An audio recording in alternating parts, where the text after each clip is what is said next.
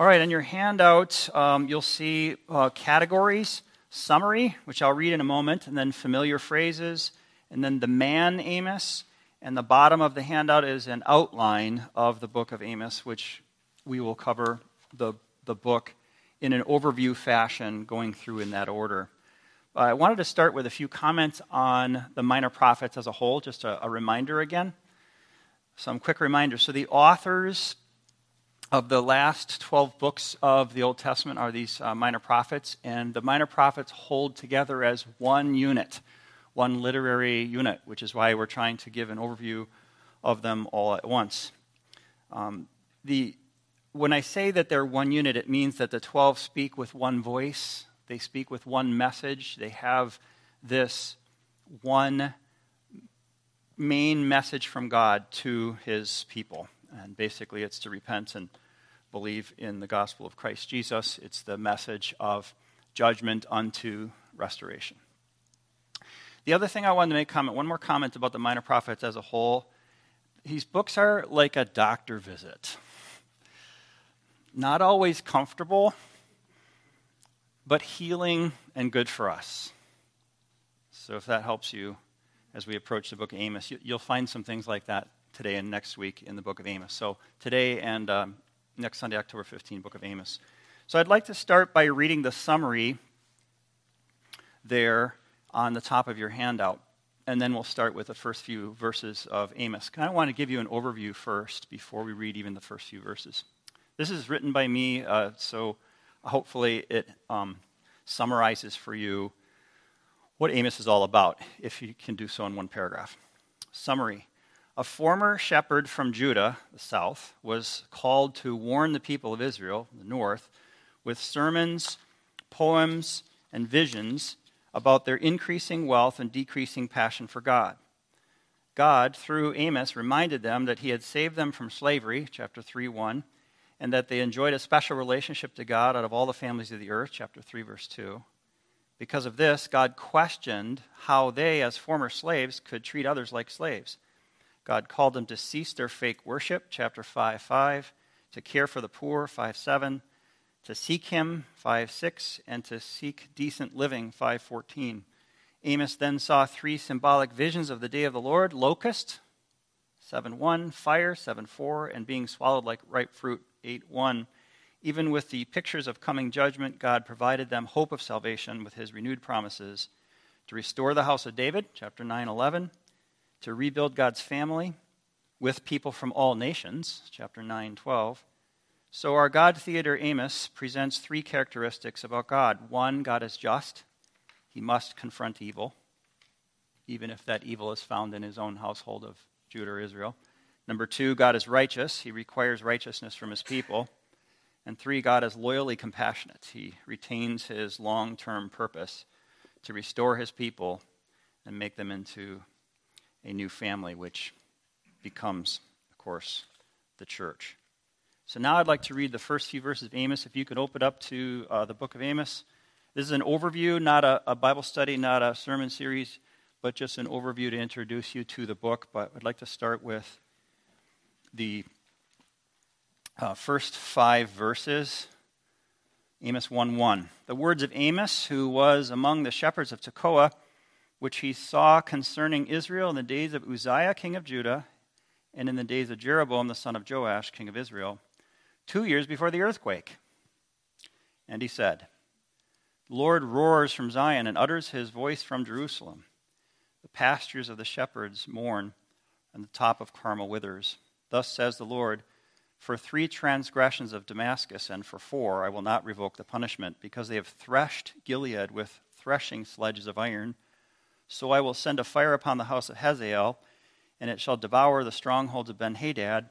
I will break the gate bar of Damascus and cut off the inhabitants from the valley of Avon, and him who holds the scepter from Beth-Eden. And the people of Syria shall go into exile to Kir, says the Lord. Hopefully you're starting to realize in just 5 verses how foreign this is to us. There's a lot of place names we don't know. There's a lot of language that we're not necessarily picking up or grasping as easily as we might if we were reading the book of Philippians, right? You have to recognize just how different, how distant and how foreign this all is to us, so hopefully this overview helps us. I wanted to go through some familiar phrases just so you can watch for those in our study. I'll try to focus on those just to give you the context of phrases you might have read or seen. Sometimes they're in American literature, English literature. Sometimes they are just pop up in our culture. And I'll list them out here, but then not make a lot of comments on them until we go through the book. Do two walk together unless they have agreed to meet? Amos 3:3, they shall take you away with hooks, even the last of you with fish hooks. Amos 4:2. I'm not guaranteeing you've heard of these, but a lot of them I think you have. Prepare to meet your God. Amos 4:12. As if a man fled from a lion and a bear met him. Amos 5:19. Let justice roll down like waters. Amos 5:24. I'm setting a plumb line in the midst of my people Israel. Amos 7:8. I was no prophet nor a prophet's son. Amos 7:14. That I'll make a quick comment. What he's saying is, I was just a shepherd, minding my own business, when God called me to be a prophet. I don't come from a long line of prophet. My dad and my granddad are not prophets. I just come because God sent me. I've got a message for you.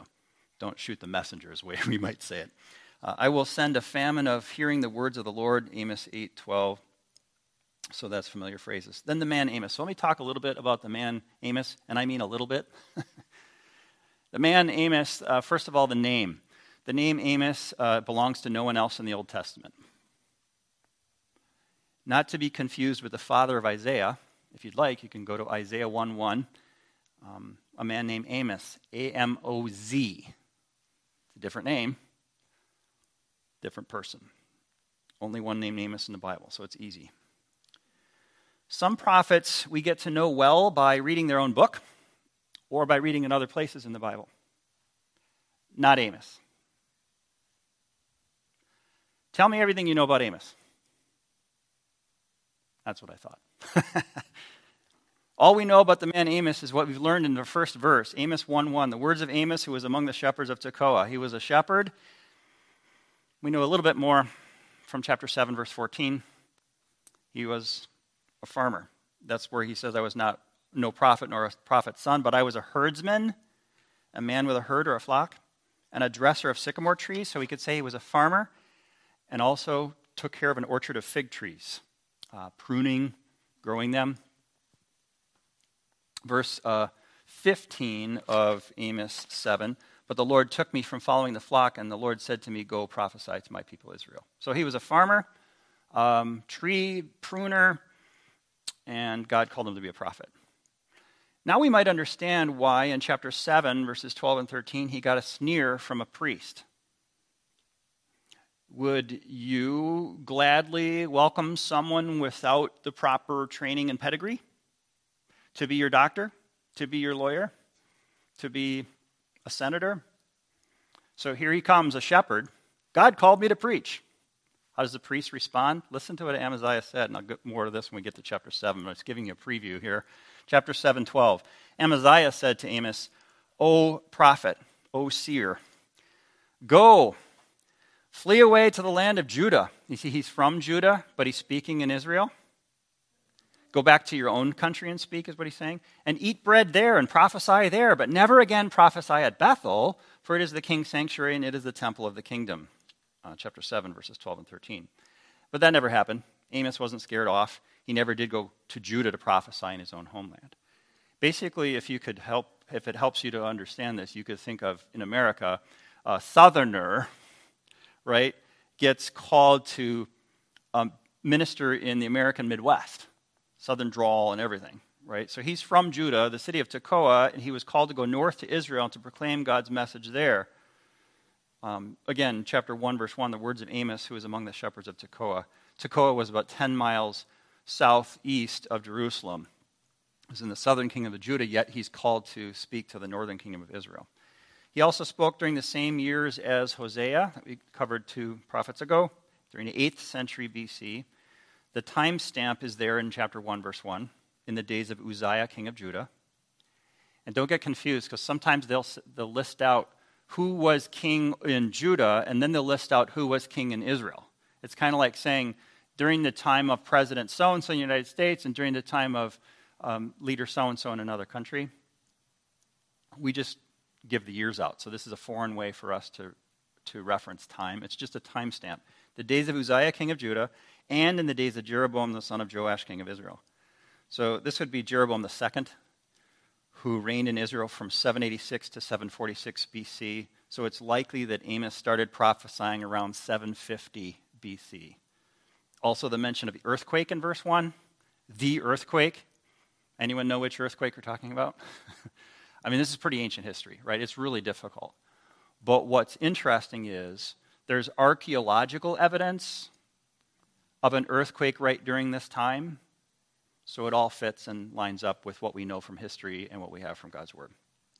So his audience, again, please note his audience is Israel, the northern kingdom. And Amos prophesied at the same time as both Isaiah and Micah were prophesying in Judah in the southern kingdom. And at the same time Hosea was prophesying in the northern kingdom. Then next on your handout, you'll see I wrote, like a later and greater, Luke 7:28, Jesus says the last prophet is greater than all the old prophets. So John the Baptist would be greater, and those who are believers in the New Testament are even greater than John the Baptist. That whole progression of time, Luke 7:28. So when I say later and greater, like a later and greater, also, as John the Baptist said in John 3:30, he must increase, I must decrease. The greater the prophet, the more they point to Jesus, right? They don't point to themselves. So we can all focus on the Lord and his word through Amos and don't get distracted by giving any more attention to the man Amos himself. My next line on your handout is the writing prophets. Quote, writing prophets. What does all this mean? So you have 16 total writing prophets. The 12 minor prophets are all writing prophets because they wrote these down. We have these 12 books. And also Isaiah, Jeremiah, Ezekiel, and Daniel, those four. That's the 16. The 12 minor prophets plus Isaiah, Jeremiah, Ezekiel, and Daniel. I listed it on your handout there. Those are the writing prophets. But what does a writing prophet mean? Also, the next line, prophets used to just speak verbally, like Elijah and Elisha. We have some quotes from them in Kings, First Kings, but we don't have them writing books, the book of Elijah, the book of Elisha. We don't. They're just verbal prophets, not just, but you know what I'm saying. There's a distinction, those who only spoke and those who spoke and wrote. So when did that happen and why did that change? I want to talk a little bit about that because Amos is the first of the writing prophets. So this is a good time to introduce that whole concept. So before this, the prophets, such as Elijah and Elisha, spoke without writing it down. Amos and others, beginning in the 8th century, wrote down also what they spoke verbally. So he's one of, and the first of, what we call the writing prophets. And why the change from only preaching, then add writing? Well, number one, more written documents were being used in the world at that time. So there's a change in the whole world. At that time, nations started to relate to each other back and forth more and more by using written treaties. Instead of, I'm going to send my assistant, and he's going to talk to you and your assistant, and he will come back and give me word, everything verbally. It started to become written treaties. The whole nation was included in the scope of such treaties. So if a treaty was broken, a royal messenger from the king would be sent with the document to declare the impending judgment on the rebellious people and read from the document and then flesh it out a little bit. So both written and verbal became common for the whole world and its operations. These messengers would come in person to announce the judgment, and they traveled with a written copy along with them of whatever decree or treaty, read it verbally, and then add some of their own words. And a new pattern was being established in the world of how official communication happens. A written document to read aloud to people, and then a fuller verbal explanation. Doesn't that seem like exactly what we do ever since then? But that's how it first took place. And another reason is, along with that, more people in the world began to be able to read. As a result of, there's two things that are true. The prophet's sermons could be written down, and then Secondly, later those documents could be redistributed to people who didn't get to hear that message verbally. So even if they were there, then they get to also read it later. But even if they weren't there, they get to read it later. So all of these writing prophets have a wider audience than just the people who happen to be standing there. So that whole process helps to understand what we mean by writing prophets. And when did all that happen? Starting around 760 BC, so about 10 years into Amos's ministry, best we can put together the timeline for him. So it was a time right then of success for Israel and Judah. And what I mean by that is they were enjoying a long time of peace. Peace from each other, peace from attacking nations such as Assyria, Babylon, Moab, Edom. There was less tension, no turmoil. So because a longer time of peace was happening, it enabled them to build up prosperity and wealth. When the enemy comes through and burns your fields and kills your cattle, you got to start over, right? And you're just getting going, and you're getting the fields are really producing, and all your cattle are reproducing, and they slaughter it all. It kind of brings the gross national product down. But if nobody's attacking, nobody's burning, nobody's killing, the gross national product goes up for everybody. All the farms are doing well, and it's agricultural society. Does that make sense? A time of wealth because of a time of peace. So Amos talks about wealth. Thus, you see across the top of your handout, Amos warning to rich churchgoers. I'm trying to translate it applicable to us. I think there's a lot of parallels to us. We're wealthy. We're one of the wealthiest generations, one of the wealthiest countries in the world. I think we ought to hear what God says through Amos. But Amos is talking to people who are living in wealth. The king at the time in Israel, where his audience was Jeroboam, as you see listed there, chapter 1, verse 1. But I want you to know it's Jeroboam the second, and his years were 793 to 753. So this king, Jeroboam II, reclaimed territory that had been lost since the death of King Solomon 170 years earlier. So why is that significant? Amos is drawing attention to the strong economy resulting from the impact of the conditions socially and morally. They're regaining property, they have stability, everything is getting stronger. At the same time, there's moral delinquency. Does that sound familiar? I think it's healthy for us to study the prophets, especially these minor prophets, in the times in which we're living. There's similarities. This moral delinquency extended to daily common commercial transactions. In other words, there were scammers. There were abusers. There were people conducting business in unethical ways. There were even abuses of religious practices for financial gain. Does that sound familiar? And a perversion of the legal system for money. People were getting rich because they were involved in illicit legal action. I'll give you a quick example now, and then we'll go into this later. Amos 2, verses 6 and following. Thus says the Lord, for 3 transgressions of Israel and for 4, I will not revoke the punishment, because they sell the righteous for silver, and they also sell the needy for a pair of sandals. Amos 2:7, those who trample the head of the poor into the dust of the earth and turn aside the way of the afflicted, a man and his father go into the same girl, so that my holy name is profaned. They lay themselves down beside every altar on garments taken in pledge, and in the house of their God they drink the wine of those who have been fined.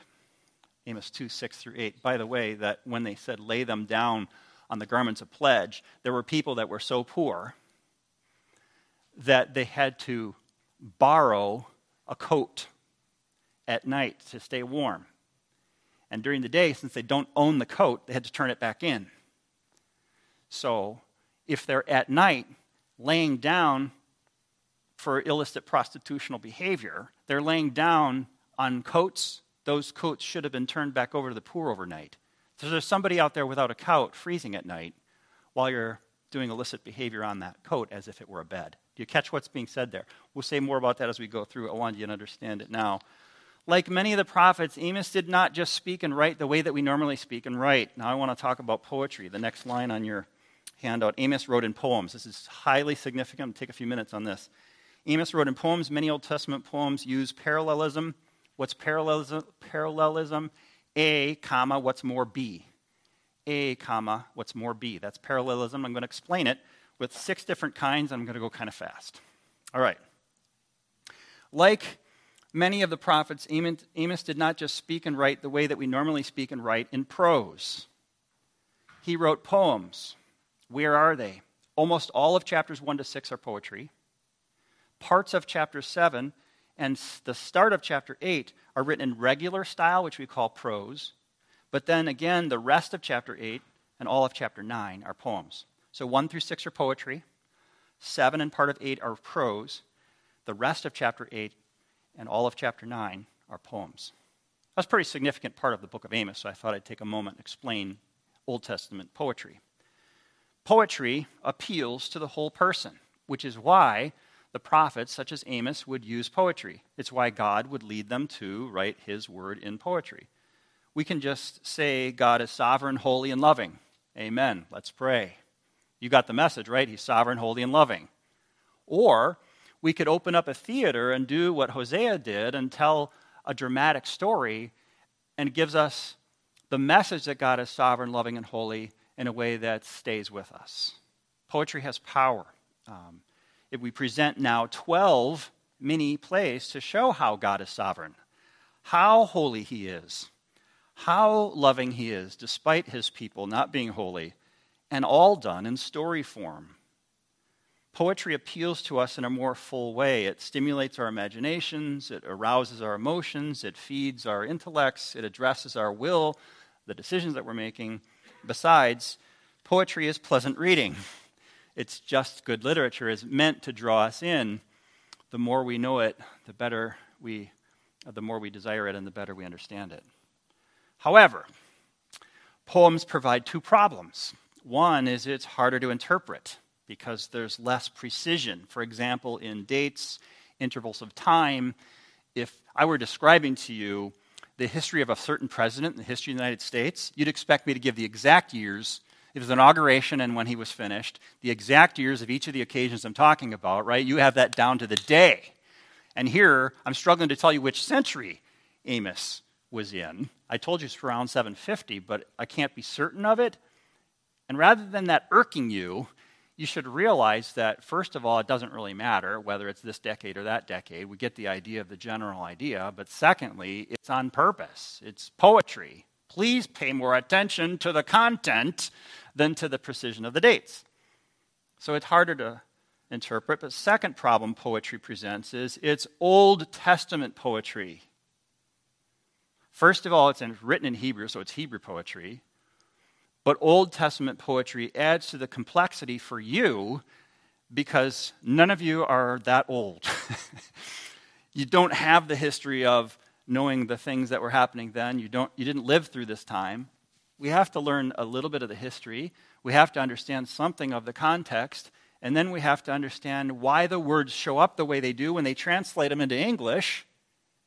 Many features of Old Testament poetry are very different from our English poetry.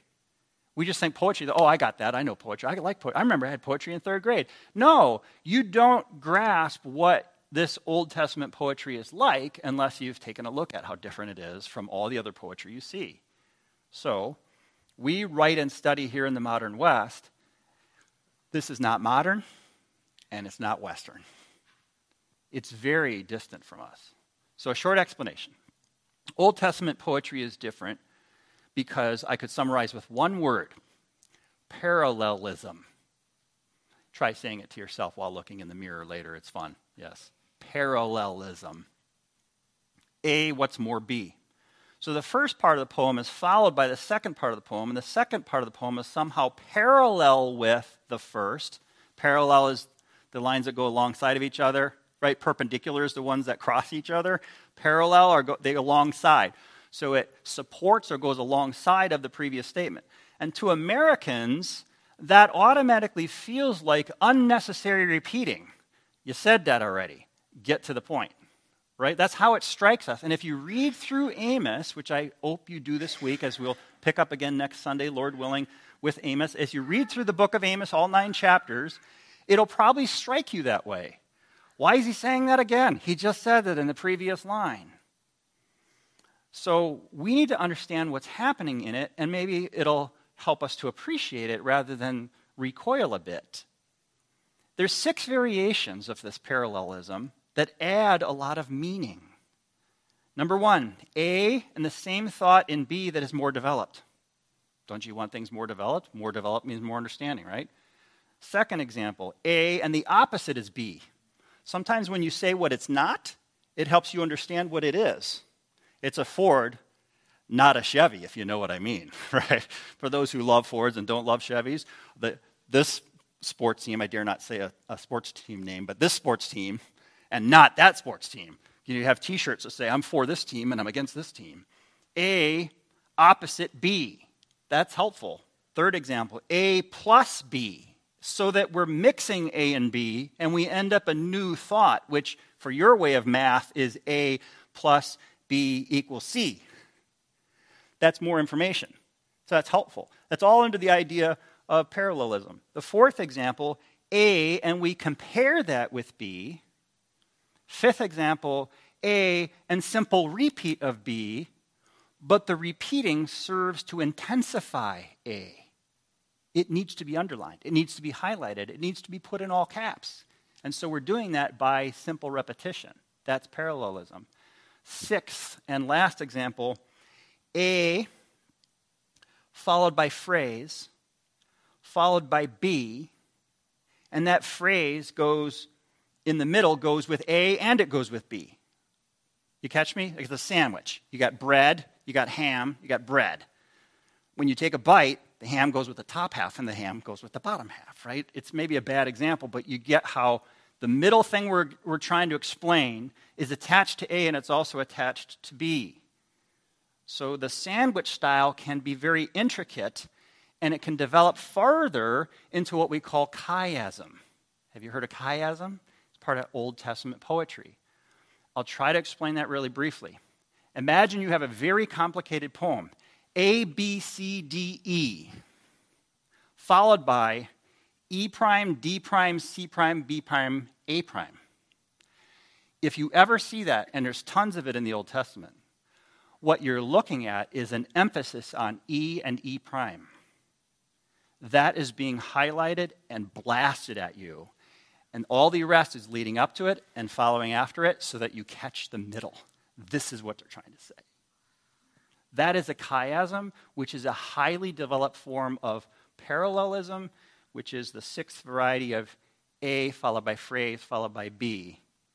And the phrase goes with both A and B.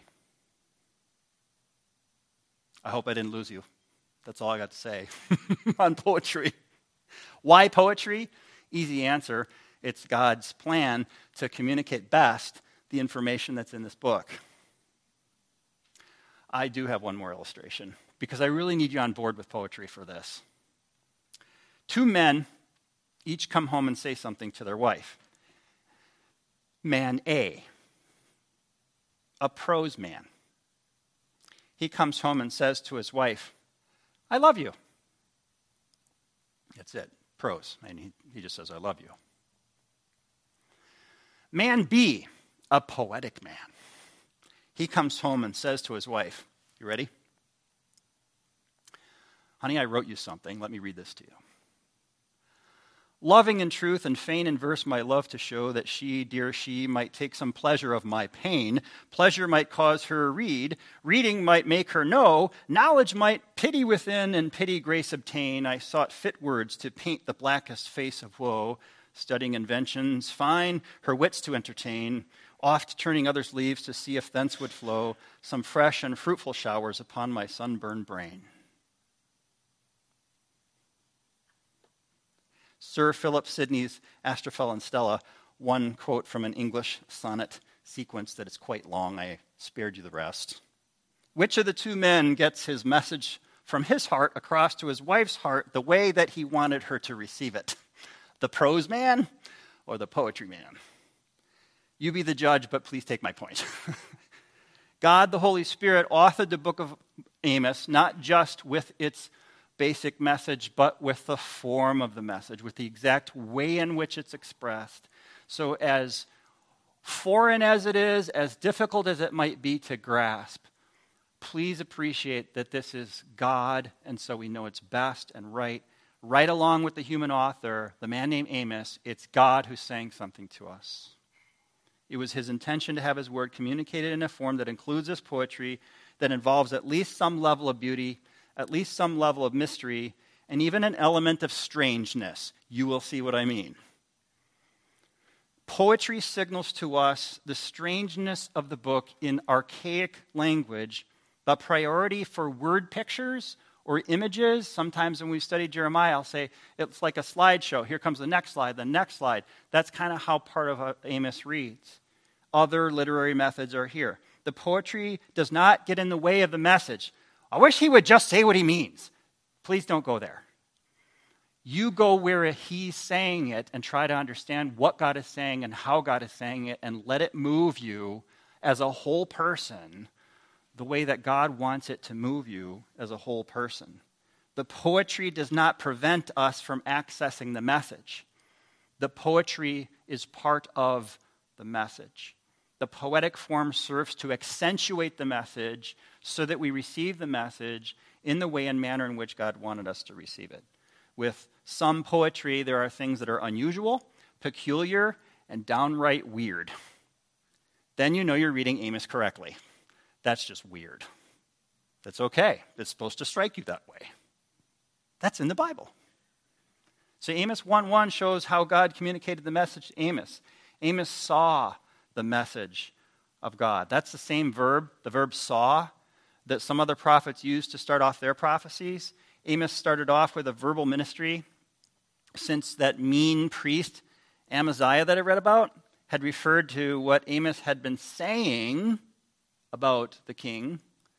By the way, Amos was not distracted from carrying out his role as the Lord's appointed messenger because of the pushback he got from the priest, Amaziah.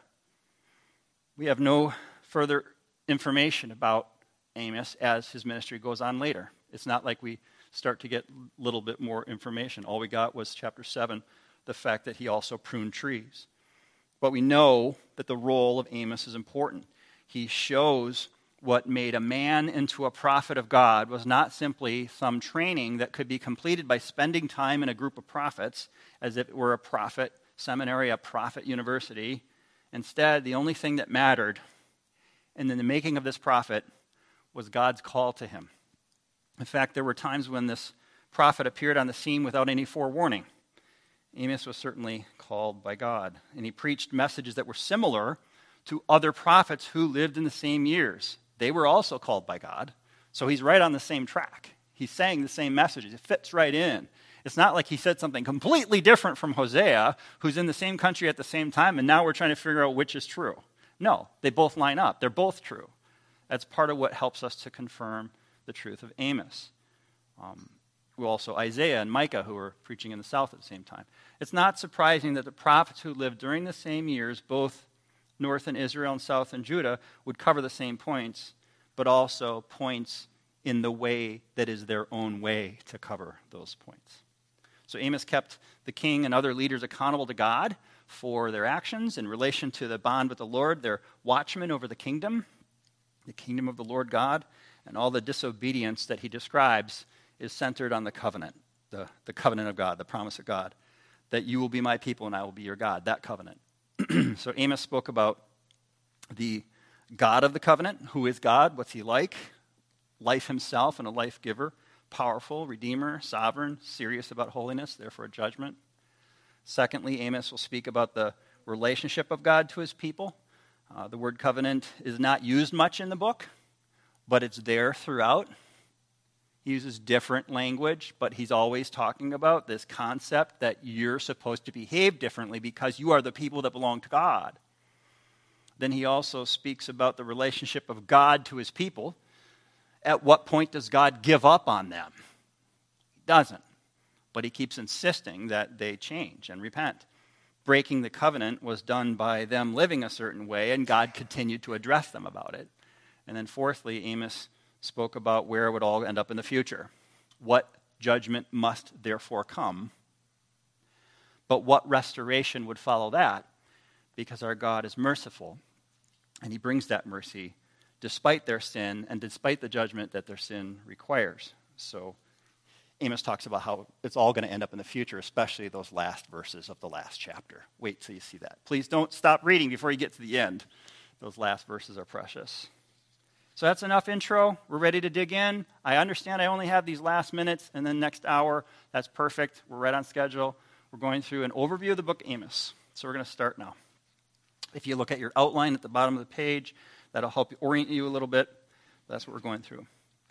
So compared to some other prophets, the basic structure of the book of Amos, straightforward and easy. Chapters 1 to 2 will be speeches against 6 countries nearby, followed by speeches against Judah and Israel themselves. Chapters 3 to 6 will be a longer speech against Israel, including the fact and warning that exile is coming. Chapters 7 to 9 will describe 5 visions of that coming judgment. And then there's a very nice ending. Chapter 9, verses 11 to 15. Days of blessing, blessing for Israel, how David's family will be restored, and how they'll go home again, and what a beautiful, fruitful place it'll be. All right, so go back to Amos 1:1, but don't look down. Look up to me just for a second. Don't look at your Bible, okay? I don't want you to cheat right now. This is a quick little quiz, all right? Hosea 1:1 says the word of the Lord that came to Hosea. Joel 1:1 says the word of the Lord that came to Joel. So how do you think Amos begins? You would think it begins, the word of the Lord that came to Amos, but that's not how it begins. Now you can look. The words of Amos. What? That's kind of interesting.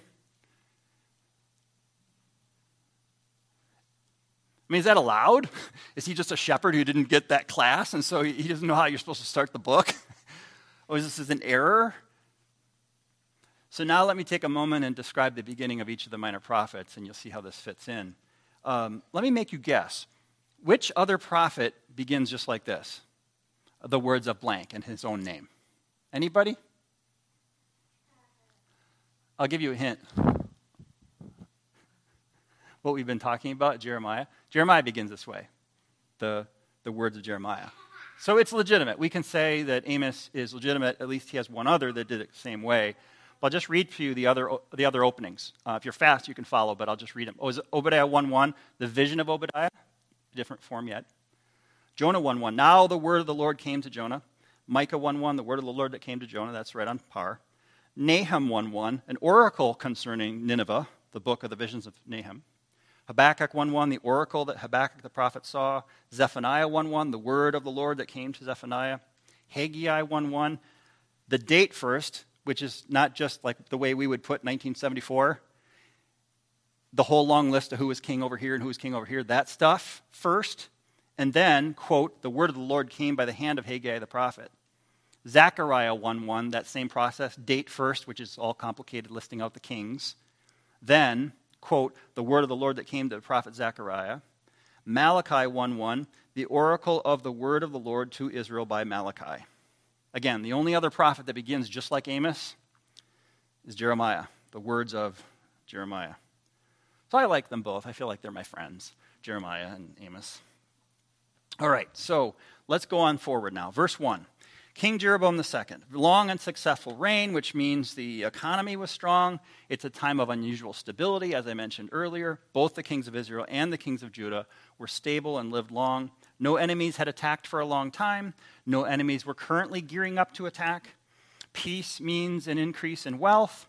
Israel was having a time of economic and materialistic prosperity, such as Israel had never known before. And with the increase of wealth, leisure became possible. What do people do with free time?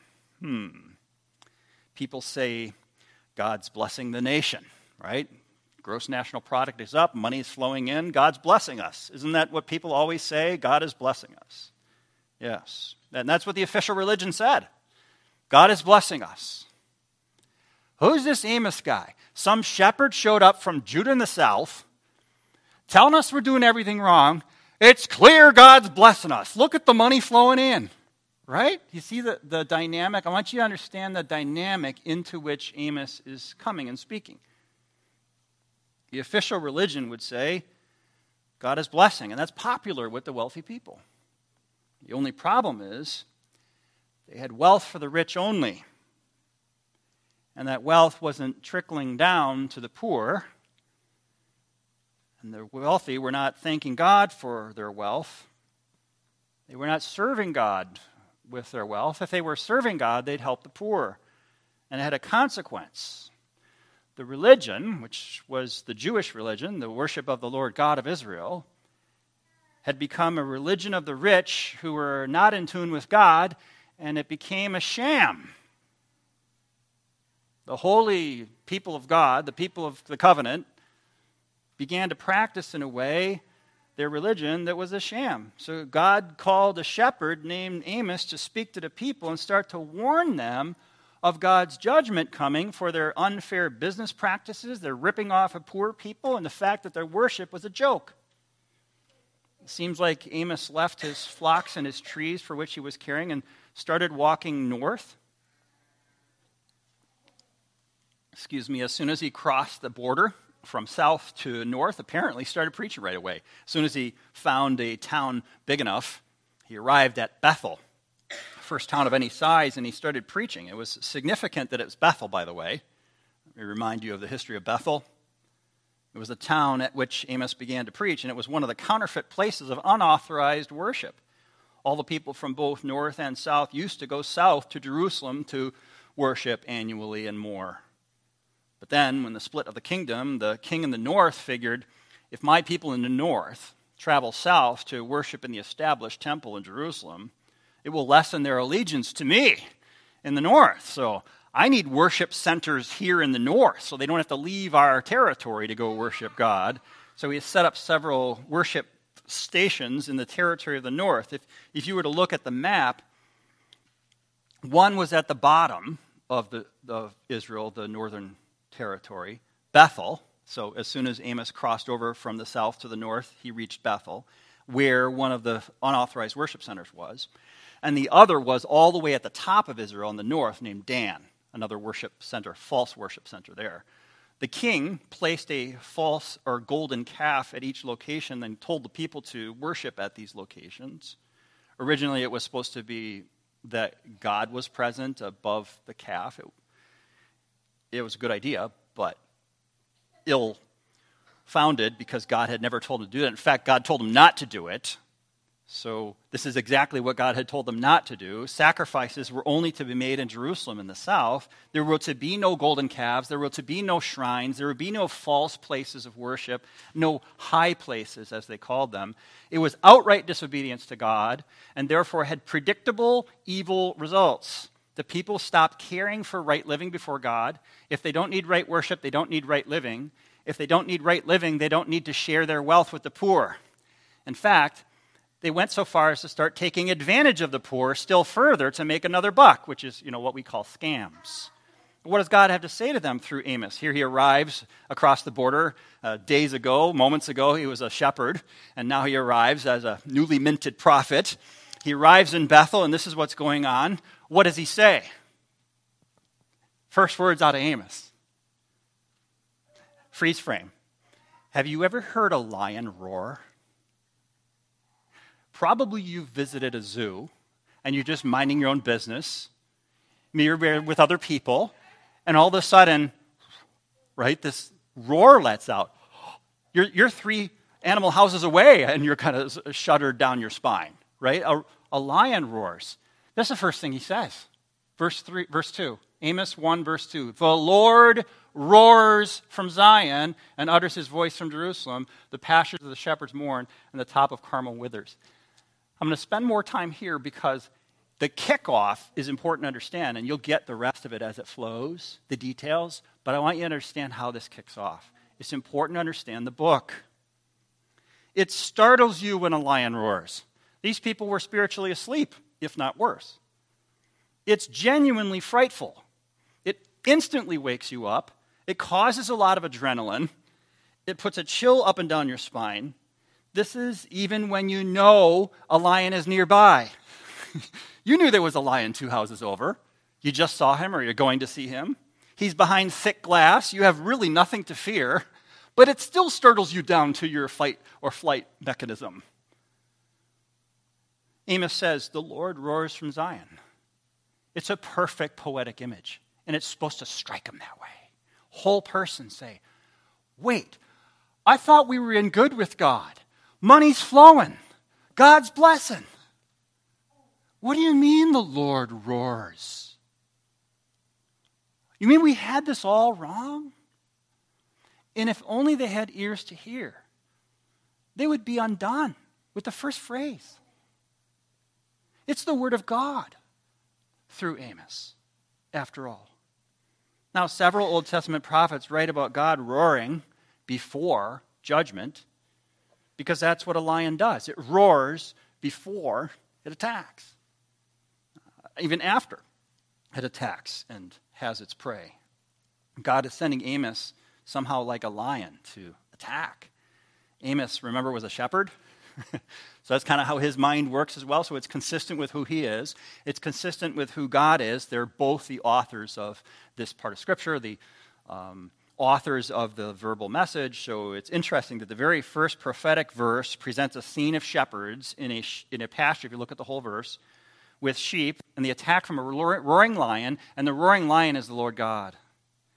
And before a lion attacks the sheep, he gives his roar. So here, before God judges the people, he gives his roar. The Lord roars. You realize, those of you that studied Joel with me recently, Joel 3:16 is identical. You can take your minute now, compare. Joel 3:16, Amos 1:2, they're identical. Rather than Zion or Jerusalem being a place of safety, as you might expect, it's a place where the judgments of God originate. From the true place of worship, the center of worship where it should be. Jerusalem, not from Bethel, not from Dan, but from Jerusalem is the place where the judgments of God originate, where the roaring comes from. It's a poetic way of saying, this is where the holy God resides. Remember me? The one that you haven't come to truly worship in a long time because you've been off there at Bethel and off there at Dan, stuff I never authorized? I'm roaring from over here, where I said I would be. You see how it all fits? And it's shocking how the message that God sends Amos to give is given to the people of Israel, but we don't get to the judgments about Israel for a couple countries yet. He starts, the first one is Damascus. So he kind of goes around and then gotcha, like that. But it's interesting that Peter writes this in 1 Peter 4:17, it's time for judgment to begin at the household of God. And if it begins with us, what will be the outcome for those who do not obey the gospel of God? And we want our country to change.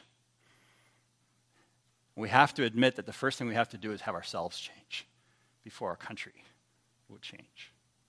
The use of the Lord God's covenant name here in Amos 1 verse 2 is also significant. The Lord roars, that's his covenant name.